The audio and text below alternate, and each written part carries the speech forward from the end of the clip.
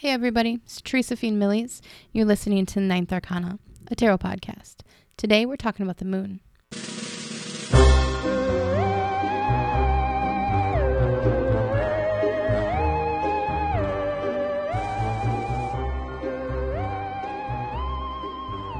Finally, we have a major. I've had 7 cups, but only 3 majors. The major arcana are 22 of the 78 cards. The moon is its 18th numbered card. It comes between the star and the sun, rebirth and acceptance. What else comes between birth and acceptance? Your entire life? The moon is the time between a life-changing event and being able to live with it. It's the reflection time. It's the 4 stages of grief, but it doesn't even have to be all bad. There's always an adjustment period, always. You get your dream job, you still have to go to onboarding meetings. You have a baby, you have to figure out how to feed it. If we think about the moon's influence in popular culture, you think of lunatics and werewolves.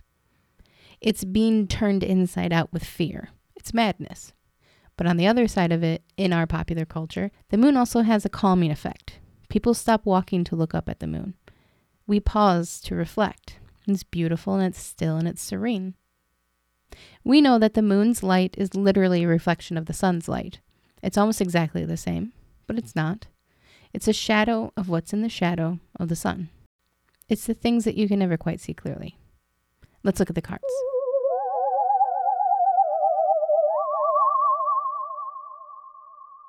The Aquarius and the Waite-Smith have all the same elements. There's a moon in the sky, there's a dog, a wolf, and a crayfish.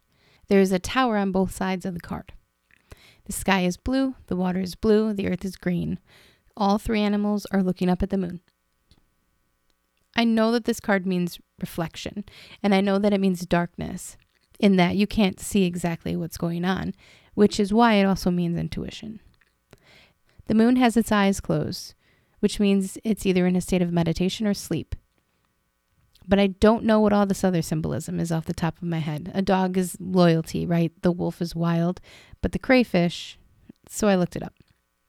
I used 78 degrees of wisdom in this and the last episode because the author, Rachel Pollack, wrote the book based on the Waite-Smith deck, and I feel like it's an even better explanation of the cards than even Waite-Smith himself. This is the tarot book. Rachel Pollack says that the star contained no road back. It shows us dwelling in the glories of darkness transformed into light, but to be able to use the light, we must pass through distortion and fear.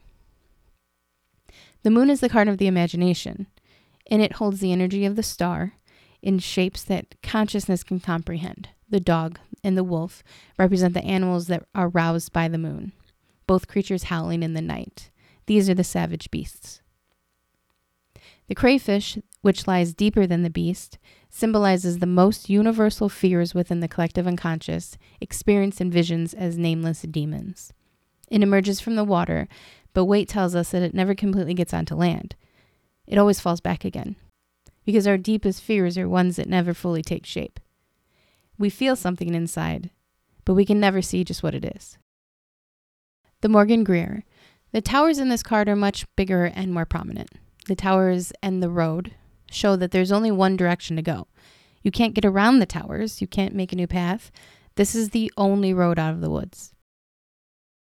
The Mythic Tarot has a woman with 3 faces and a dog with 3 faces. This makes me think of the 3 faiths, the Moirai, which is my daughter's middle name. They are Greek, Clotho, the spinner, Lachesis, the allotter, and Atropos, the unturnable. It's a metaphor for death. One spins, one measures, one cuts the thread of life. They're the children of Nyx and Kronos, night and time. The Wild Unknown shows a forest. There's 2 trees and a moon in the center. This picks up the towers from the old cards. There's only one path out of the scary haunted forest. Just let the moon guide you. You're going to be fine. The Line Strider is the dog, the wolf, moon, towers, crayfish, all just simply on the card. The animals are more clearly a dog and a wolf instead of just 2 canines, and they both look to the right. This obvious directional attention always feels really significant. The right is the future. They're looking to their future. They're looking at what's coming. Time only goes forward. They're blocking the entrance to the path between the towers. You have to get through your beast self. You have to get through your fears and your shadow before you can follow the moon to the next place. The holly symbol shows a half moon and 4 circles that look like they could be moons. All of their faces are leaking. They're crying and they're drooping. They are feeling their feelings. The card is dark, it's deep blue, but there's one ray of light from the half moon's eye to the triangle window in the side. The moon is focused on the light and the way out. In the Lunasol's moon, we have the face of a woman. Most women that aren't on birth control either bleed on the full moon or they bleed on the new moon. Some even alternate between the moons, depending on the time of year. That thing we all heard about women syncing up when they're together, that was based on a very flawed study of college women. You can look it up. It's never been able to be duplicated. But groups of friends do tend to bleed at the same time, and that's because they're full mooners or new mooners. I mention this only because this is the first card that makes the cycle of the moon more obvious. It's not something I even thought of because it's just too obvious. The moon constantly changes, but its changes are predictable. It's a cycle. On the card, there are waxing and waning moons on both sides. The light changes and the reflection changes too. You'll always be on one side or the other.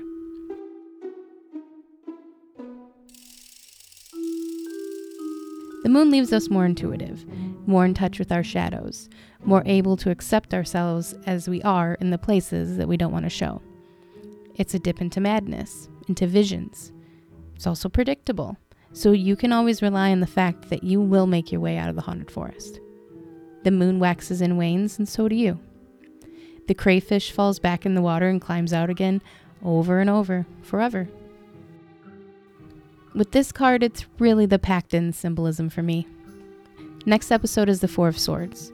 Is he sleeping or is he dead? Find out next time. Hit me up in pod page, Ninth Arcana Podcast. You can leave me a message or review there. New episodes Wednesdays and Fridays. Okay then. I love you. Bye.